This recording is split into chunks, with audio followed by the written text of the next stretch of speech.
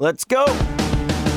Coming to you from the basement of WCPT 820 in Chicago, Illinois. It is the Sports Cubicle, where the inmates run the asylum, and the boss, well, he will be mad at us because we are working overtime. Overtime to get you stuff like an NFL playoff update with Marver and Devin towards the end of the show. And maybe did Marver get the DePaul coach fired? I don't know. Vince McMahon is in some hot water. Mercado's going to talk about that. Plus, Doc Rivers is now the manager of the Milwaukee Bucks. And my Liverpool FC is going to lose Jurgen Klopp at the end of the season. And Mercado and I talked to Joe Hodel, who released a book about sports role models. You will not want to miss this here on the Sports Cubicle for this week, January 28th, 2024. Mercado, take it away. We keep things rolling here on the Sports Cubicle. I'm your host, Mike Mercado. He's Paul Shivari, and it has been a busy show, but the good times keep on rolling here on the Sports Cubicle. Paulie, what do we got coming up? So today we have a guest that is releasing a book. It's actually the second book in a series of 3 about various sports role models. We all know in this day and age where there's controversies with certain athletes, and they're always kind of in the headlines. And sometimes the philosophy of, should we consider certain athletes role models or not? Well, our guest here today wrote a book that shows examples and stories of various people that we should look to in the athletic world for their leadership skills. And he's also an expert in his own field, character development and leadership, the name of his company, and how he's applied that into the high school curriculums around the United States. Our guest today is Dr. Joseph Hodel, who is the author of Sports Role Models, book number 2 in the series that's going to be out coming up here. Dr. Hodel, thank you for joining our show today. Yes, great to be here, and just call me Joe, please. All right, Joe. So this book coming out, it's the second in a series of 3. It's out soon. Can you give us a preview of some of the athletes that are going to be featured in this book coming up? Sure. We actually have 3 books, conveniently called Sports Role Models Book 1, Book 2, and Book 3, and they're all out. But I would say for Book 2, some prominent names that you would know. We'd have Walter Payton, John Wooden, Jim Valvano, J.J. Watt. If you remember Muggsy Bogues, I'm sure you do. One of my favorites in here. Barry Sanders, Kurt Warner, Herb Brooks, who actually was the coach of the 1980 Olympic team that won the gold medal. So there's 34 in here, probably a lot of them that you would know and love and admire and look up to, but sometimes it's people that you've never heard of before, for instance, like a Pete Frates, or you even have a high school girl in here by the name of Carolyn Found. So just a number of different stories, human interest stories.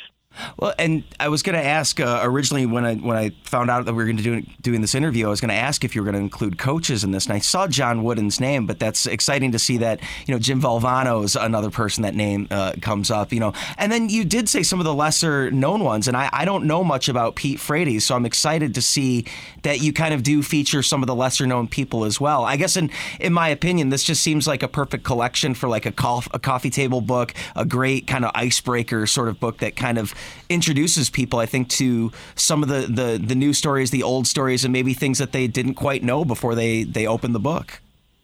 I would agree. I kind of think of it as, remember January 1st, and all these American households around the country are sitting up until 1 o'clock in the morning watching the semifinals of the NCAA football, and I think you're a sports fan if you do that. If you sat around watching all these playoff games last week, you're a sports fan. I wrote these books basically for that, for those people, and it's the stories behind the stories. You think Walter Payton, but there's a reason that he is the namesake for the NFL Man of the Year, and it really goes about telling stories like that.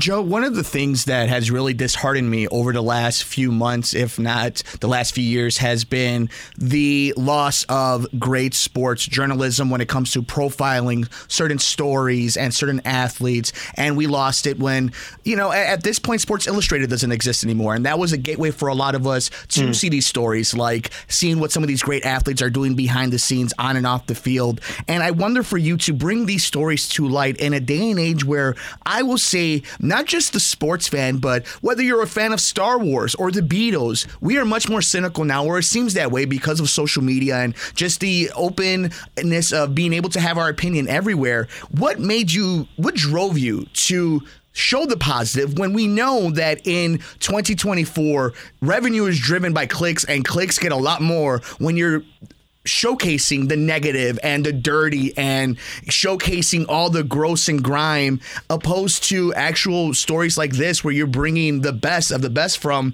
people we see every day? Yeah, it's a great question, and it's a long way around. But we have this nationwide program. It's called the Student Athlete Program, and it's an app-based program designed to develop the character, leadership, and sportsmanship of high school athletes. So your local schools, the AD would purchase this to be funneled down to all the coaches to be used with all the athletes. And what we do is we provide these 5 lessons in a week that teaches a certain trait, okay? And one of those 5 lessons are the sports role models that I came to understand that we all can be inspired, and more importantly, we want to be inspired. We want to hear about the great stories. We want to know the stories behind the stories. Not just that you can put a ball through a hoop or score a touchdown. It's what you do as a person. What is your character like? How do you give back? What do you do for the fans? How do you represent the game? And those stories, I think, inspire people to do better and be better. And that's really the main reason why I wrote these books.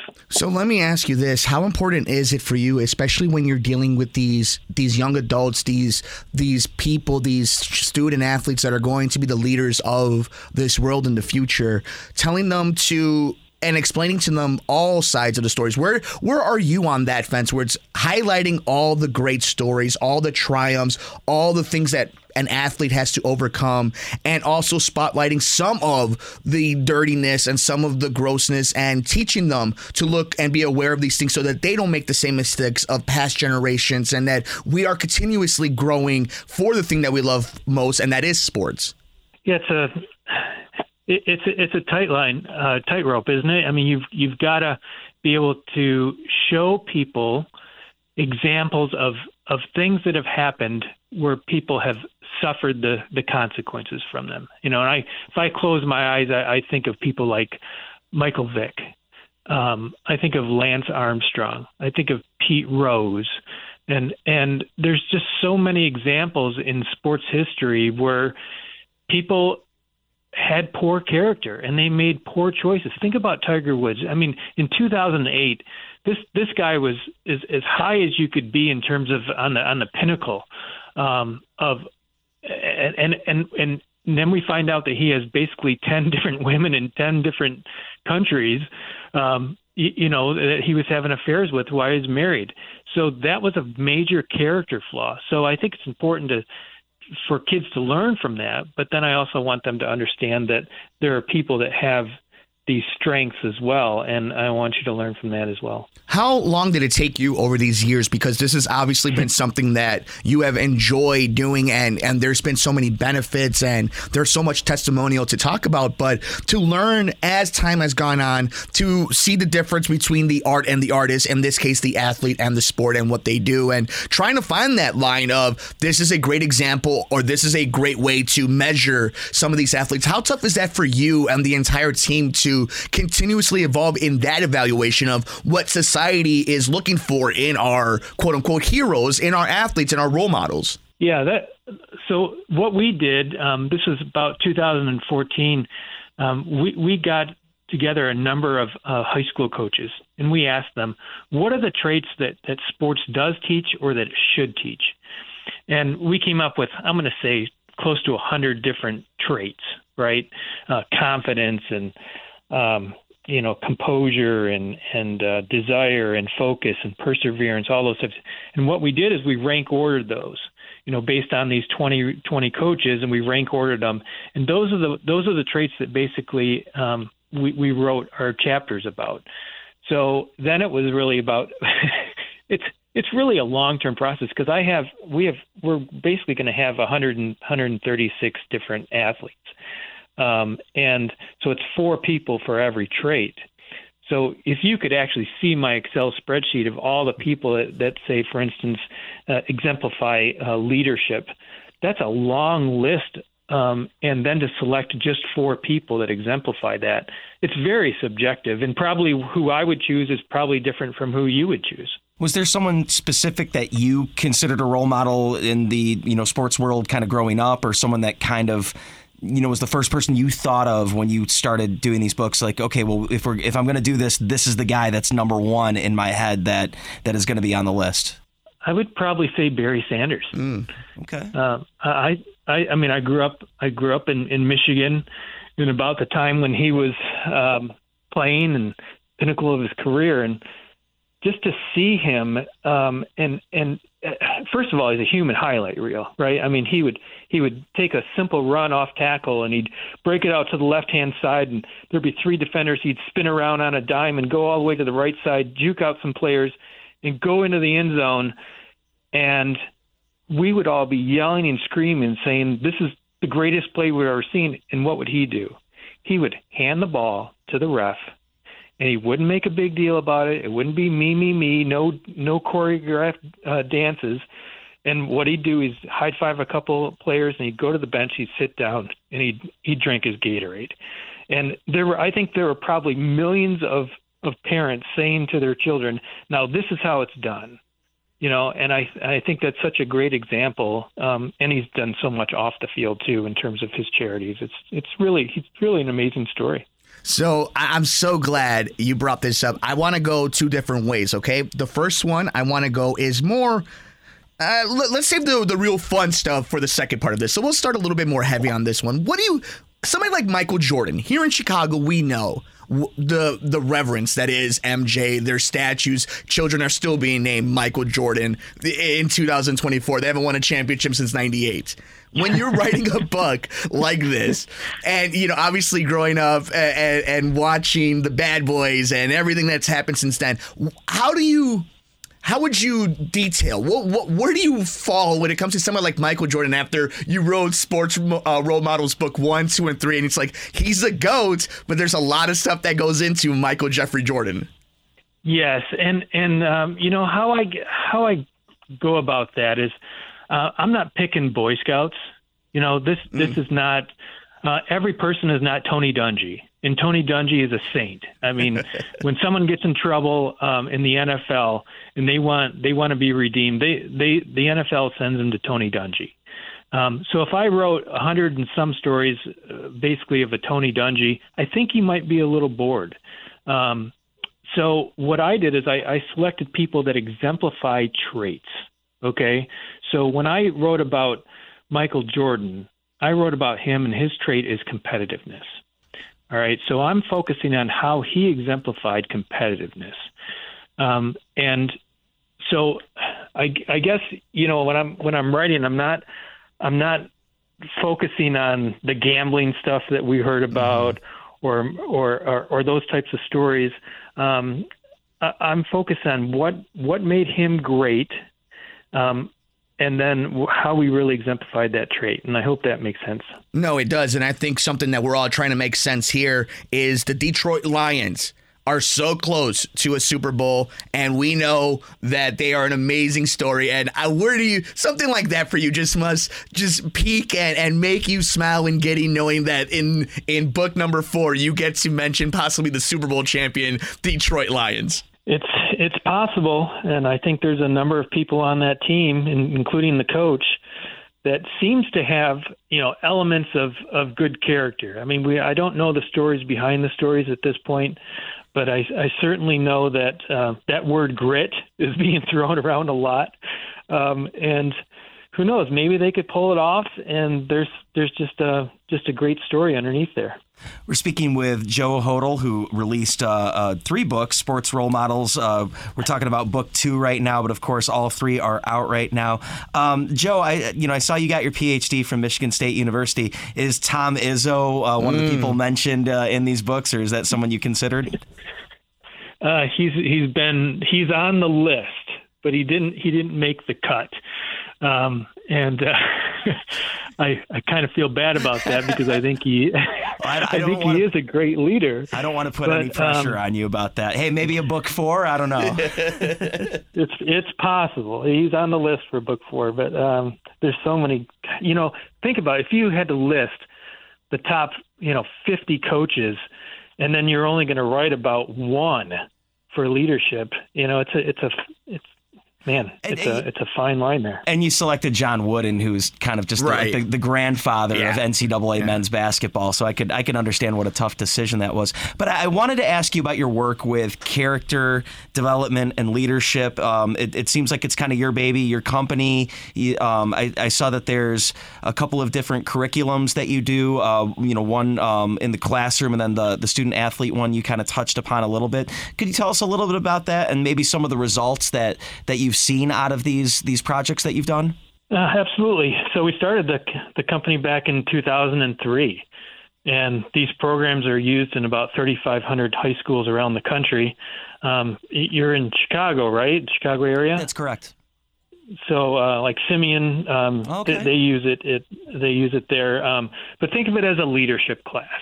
Okay, so probably 60% of high schools in the country have a leadership class, and the teachers are looking for a curriculum, basically a course for them to be able to teach. And we've for 3,500 schools, that's what they use. And then, like I said, the offshoot of that was a student athlete program. So there are so many coaches that taught this class. They said, well, that's great, Joe, but I want to make a difference with my athletes in an athletic environment. Do you have anything for that? And for, I would say, at least 10 years, I said, no, we didn't. And then finally, I went back to all these coaches and I said, if you were going to have a program that would do that, make an impact on your athletes, get them to make better decisions, get into less trouble, work harder, be more loyal, be a better teammate, what would that look like? And that's what we developed for the athletes. What do you think, Joe, is the biggest difference these athletes have to deal with? The circumstances, the distractions, whatever it may be, whether it's expectations of schooling and having the right results on and off the field. What are some of the things that have really impressed you and you've seen growth-wise when it comes to these student athletes, these young people who are developing in this crazy world that we have right now that you see every single day? Are you talking about the negatives or the positives? The positives, because like we said, there's enough negativity out there. What are the positive things you see of these athletes with the world full of these negatives? Yeah, I think it's a realization and it's an understanding of what it takes to really make it in terms of athletics. It is starting to understand that it's more than just having physical talent.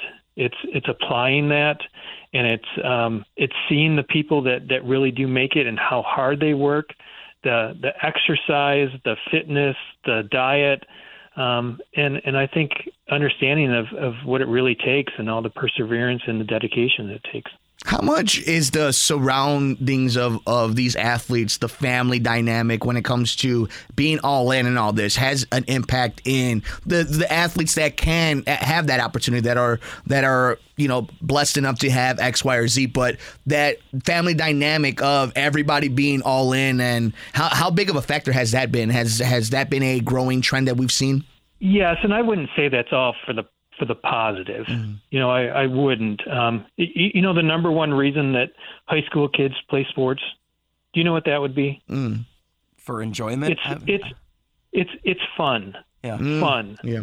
The number one reason that the high school kids stop playing sports is because it's not fun anymore. So we do have to keep that in mind and understand that less than 2% of these high school athletes will go on to college even. So I think it is, if I'm a high school coach, which I am, I coach girls golf, you've got to make sure it is fun. It is something that they feel like they learn these life lessons of sports and what it can teach, because they're dramatic, and apply that to your own life. But also to be a good teammate, and to enjoy the sport and understand what it can offer you down the road. Our guest today is Joe Hodel. He released a book, Sports Role Models, Book 2. It's a 3-part series. They're all out now on Amazon. Look for them. There's 34 athletes profiled in this book. Some names that you might know, like Dick Vitale or Billie Jean King, John Wooden, some names that you might not know. And then for Chicagoans, there's some local heroes detailed in this one as well. Elena Deladonna, Walter Payton, of course, Jenny Finch, Danica Patrick, amongst so many more. Joe, thank you so much for joining our show today. Absolutely. It's great to be a part of it. And if they do want to get the book, it's at amazingrolemodels.com. And we'll leave a link down to below if you're following us all over the socials, like on Twitter at Sports Cubicle TV, and of course at the YouTube channel at Sports Cubicle TV. Joe, thank you so much. We got more coming up next here on the Sports Cubicle. I'm Mike Mercado. He's Paul Shivari.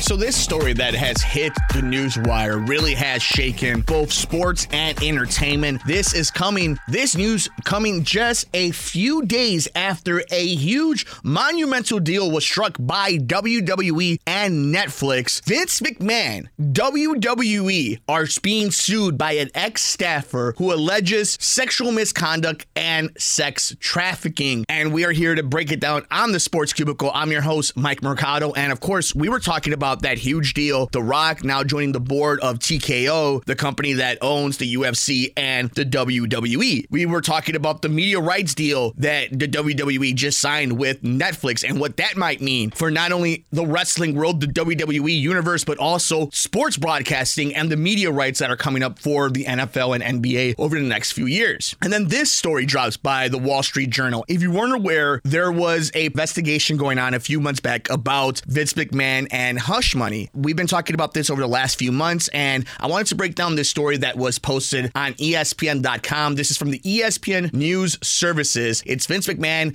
WWE sued ex-staffer alleges sexual misconduct. A former WWE employee filed a federal lawsuit Thursday accusing executive Vince McMahon and another former executive of sexual misconduct, including offering her to a star wrestler for sex. And since then, the alleged names are John Laurinaitis and Brock Lesnar. Those are just names alleged in this scenario, but I think it's important to understand who is being named in these things, because you might have read reports that Brock Lesnar has now been taken out of creative ideas in the WWE. The article continues. The 67-page lawsuit from Janelle Grant, who worked in the company's legal and talent departments, includes allegations that McMahon, now 78, forced her into a sexual relationship in order for her to get and keep a job, and passed around pornographic pictures and videos of her to other men, including other WWE employees. McMahon stepped down as WWE CEO in 2022 amid an investigation into allegations that matched those in the lawsuit, which was filed in the U.S. District Court in Connecticut, where WWE is based. The lawsuit also names WWE and John Laurinaitis, the company's former head of talent relations and general manager, as defendants. Grant's representative said she wished to go public about her allegations. Quote, Ms. Grant hopes that her lawsuit will prevent other women from being victimized, her attorney Ann Callis said in a statement. Quote, the organization is well aware of Mr. McMahon's history of depraved behavior, and it's time that they take responsibility for the misconduct of its leadership, end quote. A spokesperson for McMahon released a statement saying he, quote, will vigorously defend himself. This lawsuit is replete with lies, obscene, made-up instances that never occurred, and a vindictive distortion of the truth, the spokesman said. WWE's parent company company, TKO Group, also issued a statement saying it's taking the allegations seriously. Quote, Mr. McMahon does not control TKO, nor does he oversee the day-to-day operations of WWE, TKO Group said. Quote, while this matter predates our TKO executive team's tenure at the company, we take Ms. Grant's horrific allegations very seriously and are addressing this matter internally, end quote. Email and social media messages seeking comments were left by the Associated Press for Laurinaitis. According to the lawsuit, McMahon lived in the same building as Grant and in 2019 offered to get her a job at WWE after her parents died. She alleges that he eventually made it clear that one of the requirements of the job was a physical relationship with him and later with Laurinaitis and others. Over the next few years, McMahon lavished her with gifts including a luxury car, the lawsuit says. It also alleges that McMahon offered one of his star wrestlers, a person not named in the lawsuit, sex with Grant as a perk in 2021. And again, allegedly, that name that's been rumored is Brock Lesnar, and we'll see how that's impacted by this entire story, whether or not these allegations are found to be true, because that is a major star in multiple sports and a huge ripple effect what happen if these rumors are true. We continue with the article. Grant is seeking unspecified monetary damages and to have the court void a $3 million non-disclosure agreement, of which she alleges she received only $1 million. WWE merged in April with the company that runs UFC to create the $21.4 billion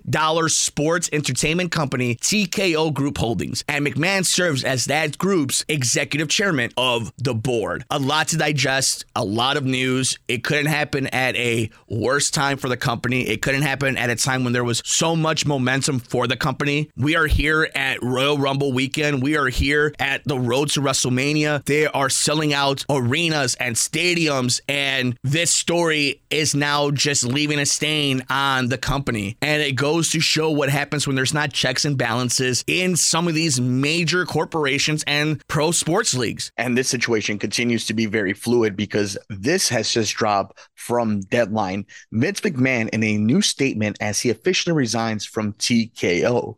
Quote, I stand by my prior statement that Ms. Grant's lawsuit is replete with lies, obscene, made-up instances that never occurred, and is a vindictive distortion of the truth. I intend to vigorously defend myself against these baseless accusations and look forward to clearing my name. However, out of respect for the WWE Universe, the extraordinary TKO business and its board members and shareholders, partners and constituents, and all of the employees and superstars who helped make WWE into the global leader it is today, I have decided to resign from my executive chairmanship and the TKO board of directors effective immediately. So we'll continue to cover this story as Vince McMahon is now out of his spot at TKO, and we have now seen even sponsorship leave the WWE.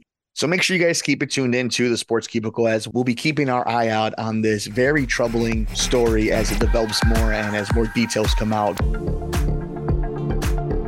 So this story that hit earlier on this week really piqued a lot of people's interest in the sports media and NBA world, and we want to break it down here on the Sports Cubicle. I'm your host, Mike Mercado, and Doc Rivers is now the head coach of the Milwaukee Bucks. This news story broke in the middle of a NBA TV, NBA TNT segment.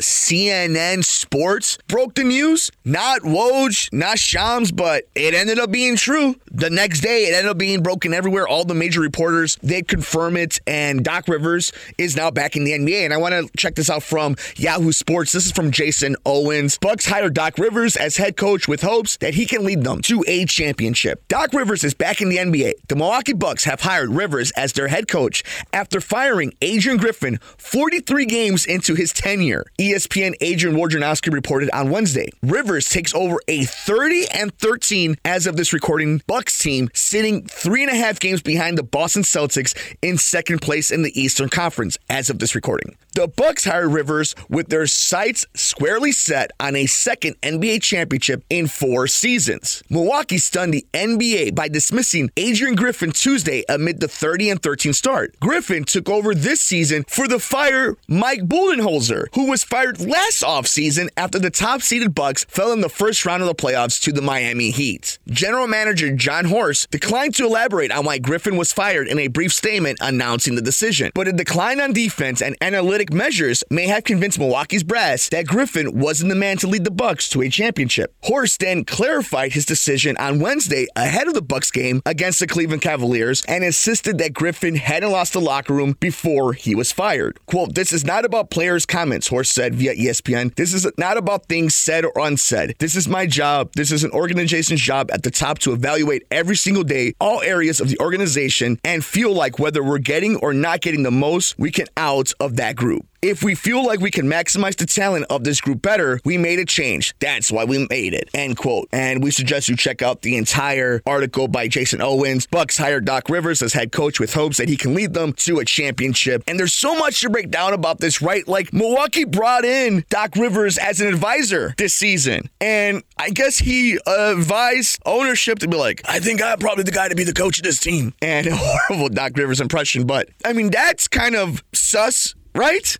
Like, you go in and you're advising to fire the coach so that you could become the coach of Giannis? And let's talk about Giannis, my favorite player in the NBA. I wish he was playing at the United Center as a Chicago Bull and not as a Buck. But we know he was the guy that wanted to bring in Adrian Griffin after firing Boot, right? Like, we knew that was the case. And every major player in the NBA has gotten a head coach fired. It's just part of the becoming part of the club. This is a team that's in title contention, a top seed in the Eastern Conference. And what's really telling is then watching how the players' body language and how they were acting the first game post-firing of Adrian Griffin. And you hear a lot about people liking Adrian Griffin off the court or as a guy, as a bench member of your coaching staff. But for him to get fired before the All-Star break in his first season is a huge telling sign that they may say he didn't lose the locker room, but that man lost the locker room. And it had to be so bad because they are now paying Budenholzer and Adrian Griffin and now Doc Rivers, who just signed a deal up to 2026-2027 season. It's unbelievable. It is unbelievable. But I do give him credit about this. Unlike what we were saying here in Chicago, right, about the Bears and what we saw with Jed Hoyer and the Cubs, the difference. They made a move because they want to win now. They don't want to waste any part of their window. And if they think that this is what's going to get them closer to that, they're going to do it. Now, I believe Doc Rivers, as good of a coach as he may be, he is very much in question as a head coach in the NBA when it comes to winning a championship. And the decisions he makes come playoff time when games matter outside of one season in Boston. So there are plenty of things to talk about. But I do give props to ownership of Milwaukee. They made a move. They were not going to waste their time. They're not going to waste their time that they have with Dame after all that nonsense they had to go through to trade for him in Portland, trying to beat out and box out Miami for Dame Lillard. And now you're trying to keep Giannis happy? Winning cures all. And it felt, even though as a third seed, only 3.5 games back, winning wasn't solving what was going on with the Milwaukee Bucks. But they have to play better defense. They already changed how they're playing defense compared to Adrian Griffin, what he was doing, bringing that defense from Toronto to Milwaukee. But now it's on the Bucks players, and it's on Doc Rivers. Because if you were going to be there as a front office advisor and find a way on that bench, you better win a finals. You better make a run. So, I mean, and shout out to Adrian Griffin, who wasn't going to resign because he was going to make sure that you were going to fire me. So I got every bit of that money coming to me. So crazy stuff, though. Let us know your thoughts. What do you think about this? Adrian Griffin out as coach of the Milwaukee Bucks, and now Doc Rivers is the head coach of Giannis and the Milwaukee Bucks. We got more coming up next here on the Sports Cubicle and Sports from the Couch. I'm your host, Mike Mercado. Make sure you're following us on Twitter at Sports Cubicle TV. We're on SoundCloud on WCPT 820. Make sure you check us out there. And of course, wherever you get your favorite podcasts at Sports from the Couch. Check out the video version of all our podcasts over on YouTube at the Sports Cubicle.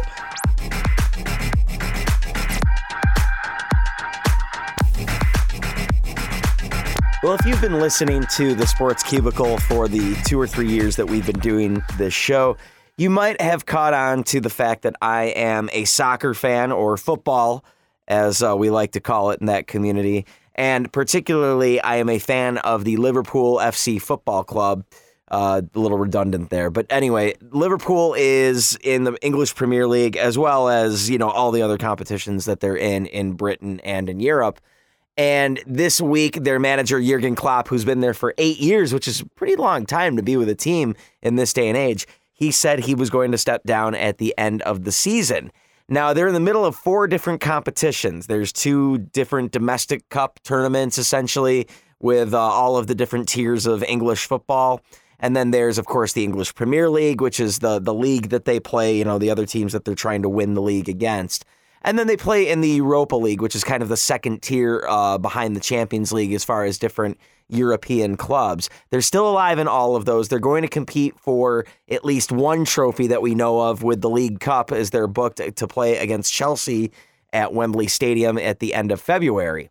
But with this, they've come close to winning all 4 competitions. That's not really the important part, but it's the most games. They did this 2 years ago. The most games they could possibly play in a single season by playing all the way to the final in the FA Cup, which they won, all the way to the final in the League Cup, which they won, all the way to the final of the Champions League, which they ended up losing, and all the way to the end where they almost won the Premier League, which no matter what, you're going to play the 38 matches in the Premier League anyway.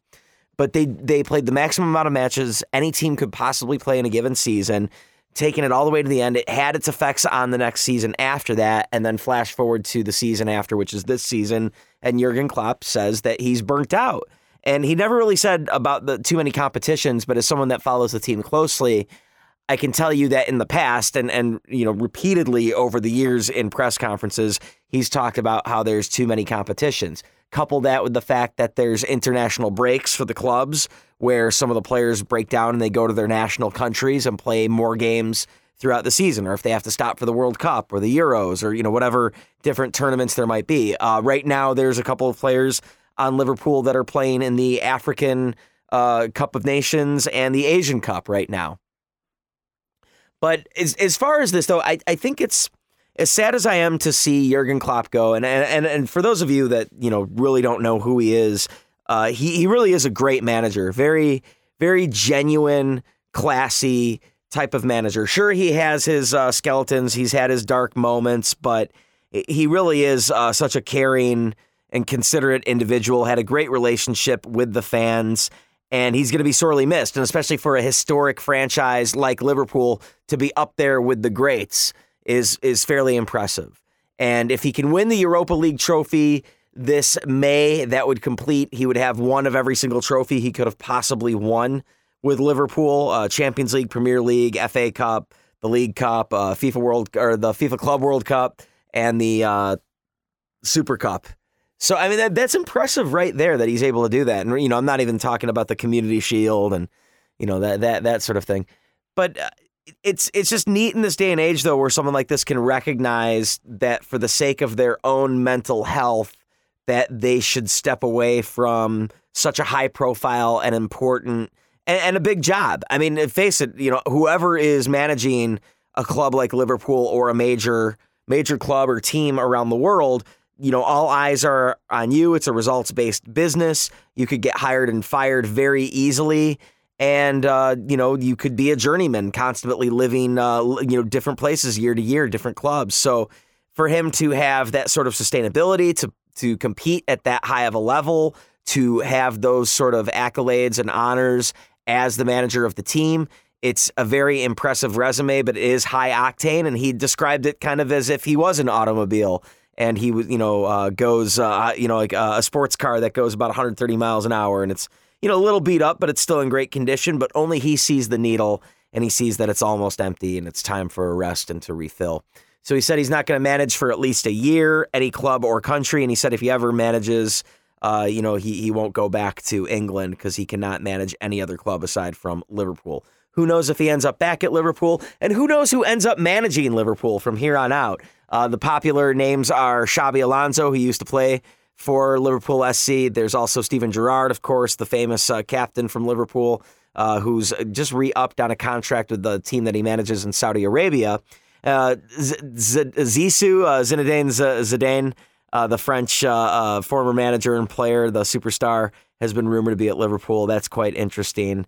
Of course, Jose Mourinho is looking for a job right now. And I know there's several names that are being thrown about right now. We'll see. And it's going to be exciting. And as a fan, I'm sad. I'm really sad. This is all I really know about Liverpool as far as when I watch the day-to-day for them. Jurgen Klopp is all I really know. And whichever manager steps in, regardless of how great of a manager they are, they're never going to be able to replicate the culture that Jurgen Klopp created, and it'll be amazing to see who's going to be able to fill those big shoes. So it was worth talking about as a headline I saw on ESPN, CNN. Not often that a manager gets the right to step down on his own accord. And congratulations to Jurgen Klopp. And let's see if they can win these. They're still alive in 4 competitions. They won today against Norwich City in the FA Cup, so that means they get to the 5th round now. So I think that's like the round of 16 in the FA Cup. They're playing in the final in the League Cup. They're top of the table in the Premier League right now, and they await who their opponent will be in the round of 16 in Europa League when that resumes this spring. So yeah, it's interesting. Follow it all on the Sports Cubicle as we talk about soccer all around the globe. Well, Marvelous, we at least know who's going to the AFC. And I mean, I'm going to have to buy a lottery ticket from you because if I remember correctly last week, you said the Chiefs are going to be a team to win. Yep. I think I also said that at the beginning of the season.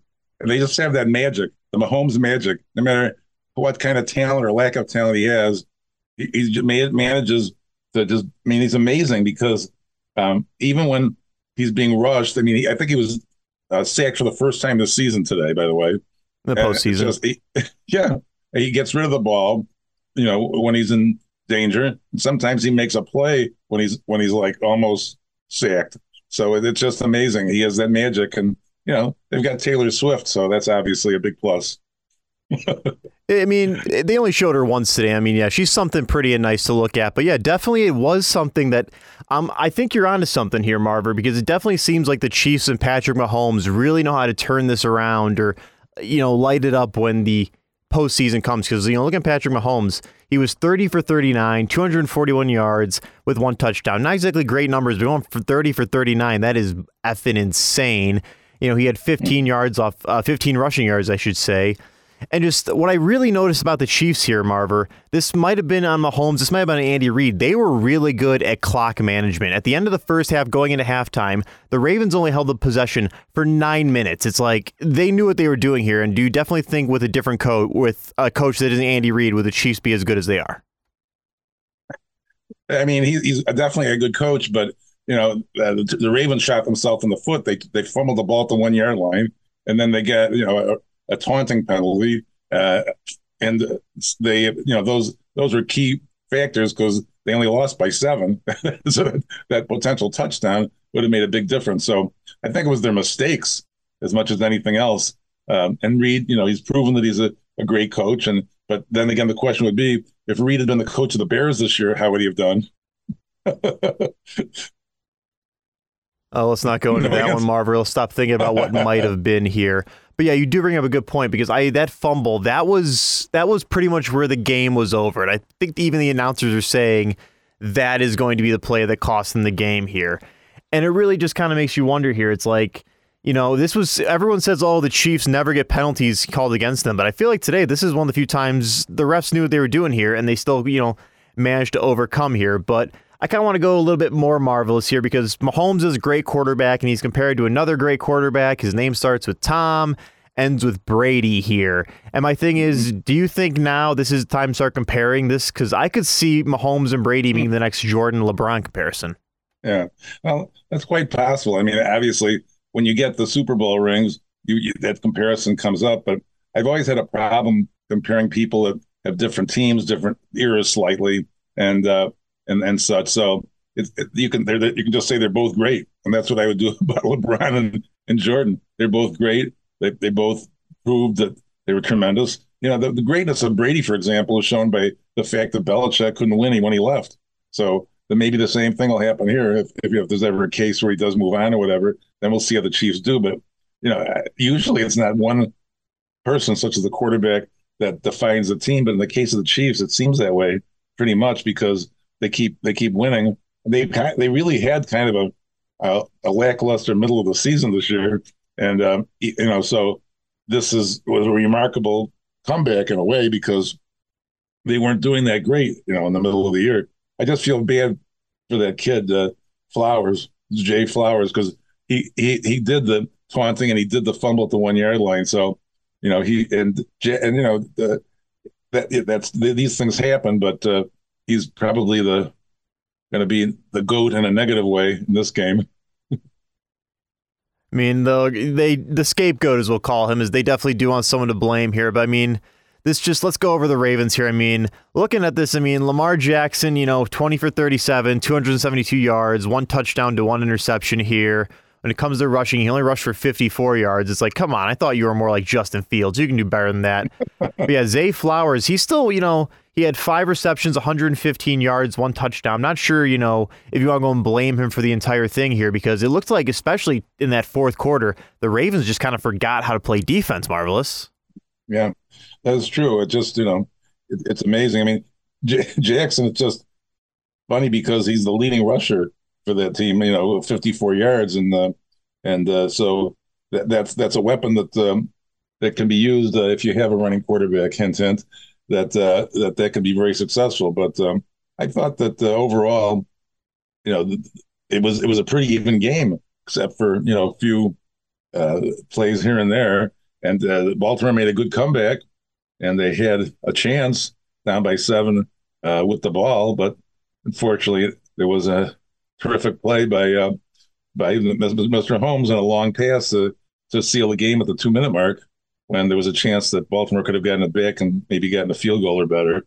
So it was a great game. It was very interesting, and hopefully we'll have a good Super Bowl with the winner of the NFC, which is being played as we speak, and probably San Francisco, I would bet, and the Chiefs. Marvelous. You're already giving our, you're going too far ahead here. But yes, at the time of recording, we are experiencing the NFC Championship game. We do not know the victor yet. By the time the show airs, y'all will probably know. But next week on the Sports Cubicle, the marvelous one, Dan Marver, the Palacious one, Paul Chiavari, Mike Mercado, myself, we're going to give our Super Bowl predictions of who we think is going to win here. And Marver, you just gave it away with what we're going to talk about, but I'll spill it out there. So that's the beans for next week's Sports Cubicle here. And Marvelous said it best. He thinks it's going to be the Chiefs versus the 49ers, a repeat of the 2020 Super Bowl. Let's hope nothing else from 2020 also repeats in that one, Marvelous. Absolutely. I sentimentally, I would like the Lions, after all these years. What was it, last time they won a championship? Was in the 50s or something? It would be nice for them to get to the Super Bowl, because it's been so long. You like those kind of stories, Cleveland Indians, Chicago Cubs, that kind of thing. But so from that standpoint, we'll see what happens. Like you say, we'll know who it is at the point in time where the folks are listening into us. But Kansas City has the magic. I'm sorry. It seems to me as though whatever it takes, they're going to just manage to win the game. No arguments from here, Marvelous. But I was expecting a bigger shootout today. Kind of like, last night in the NBA, the Lakers 145, the Warriors 144, double overtime. I was watching that game going, wait, is this for real? Yeah, well, it is for real. I mean, Steph Curry, it's like unbelievable. It's like he's in a magnet in the bottom of the net. 46 points. And the LeBron got 35 himself, and it was the first time that they'd had, I don't know who looks up these statistics, but 2 players over 35 years of age that had scored over 35 points in a single game. But it was quite a back and forth. And I mean, sometimes Steph is like standing at half court. It's like unbelievable. I mean, and I thought that they might win in the end, but LA got the last. LeBron got the 2 free throws at the very end to win the thing. But 2 overtimes, the fans got their money's worth for their overpaid price to see the game in person. Overpaid price, overpaid beer, overpaid nachos, all that stuff here. So it definitely pays off, double overtime, for a night you're going to eventually, that's a game you'll never forget here. But, definitely nice to see some of the greats, really pulling out there. And, there's some people that they had their great moments taken away from them. And Marvelous, there's a rumor going around that you made something happen at DePaul. Is that true? Well, I have some weight in the program, and as much as I've had season tickets since the mid 70s. Now, I 1979. Most people won't even know the answer to this trivia question, because DePaul lost Larry Bird's Indiana State game in the semifinals to enable the Magic Johnson Larry Bird game, which is still the most watched college basketball game ever, and probably always will be, because of the fact there was no ESPN and such then. So you had no choice but to watch it on NBC with Dick Enberg and Al McGuire. But the trivia question is, who was the other team in the Final Four? I get this. Nobody ever answers this. And the answer is Pennsylvania. But in any event, so I've been watching DePaul these years. So I've kind of developed I mean, the athletic director is new. Dwayne Peavy has been there 2 or 3 years. Before him, it was Jean Lenti Ponsento for a number of years, and she retired. And then they brought in this guy from Kentucky, big time program. So he had big time ideas, saying DePaul was going to make, his goal was to make the NCAA. But as long as they're in the Big East, in my humble opinion, they will not. So that's my humble opinion. But in any event, so what I was a long suffering fan. I'm not a major donor, but whatever donation I'm making, I threaten to withdraw it forever and to ask for a refund on the rest of my season tickets. But be that as it may, I sent a nice little message on the 18th of January to Dwayne Peavy, the athletic director, saying, with a copy of the ESPN story from 2011 January about Jerry Wainwright being fired in the middle of the season, where he hadn't won a Big East game in 2 years. So I sent it to the 18th. I mean, this was not like rocket science to figure out what he needed to do. So it might have been just a little push from a longtime supporter. May have had nothing to do with it. But all I can tell you is on January 22nd, Tony Stubblefield was then fired and replaced by, one of his assistants from the Brady bunch. His name is Brady. So, but the Brady guy, it's amazing. Game 2 of his tenure, he was down by 3 points at halftime in Omaha against Creighton, who they've now lost to 20 times in a row. So you can understand, you think you got problems with a Sox fan. How would you like to be a DePaul fan? How would you like to be a DePaul fan? So I'm not going to say I am responsible because, like I say, it wouldn't have taken, Albert Einstein to figure out what needed to be done. But I was afraid they were going to go on and on, losing by 40 points. I mean, ridiculous. Game after game for the entire season. I want a refund of my tickets. I'm not going to donate any money. I'm not like $1 million donor, but I'm sure there were people that said the same thing. So it was probably not just me, but he did the right thing. He made a change and they're playing better. They're still going to end up losing 20 games because they've already lost 17, but be it as it may, there needs to be a change. There needs to be a whole change. It seems the impetus of the search, he says he's got 10 people on his list. Most of the 10 people will not take the job, in my humble opinion, because it's not a job where you're going to have tremendous success in all probability, no matter what happens. I mean, they had great teams. They made the NCAA years ago, back in the 70s, LaGuire and Cummings and all that group, and later on with Quentin Richardson and Simmons. But they can get the studs, but it doesn't seem to me as though that they're going to be able to consistently compete with Connecticut and and Creighton. I mean, Villanova is actually having a bad year. And I said at the time when Villanova beat them twice that they got crushed by a Villanova team that really isn't that good anymore. And people questioned me in the stands, and I've been proven right. They're like 4-5 or something in the conference. So in any event, I jokingly, and probably I may have some validity, I'm responsible for Tony Stubblefield being replaced. But we'll never know.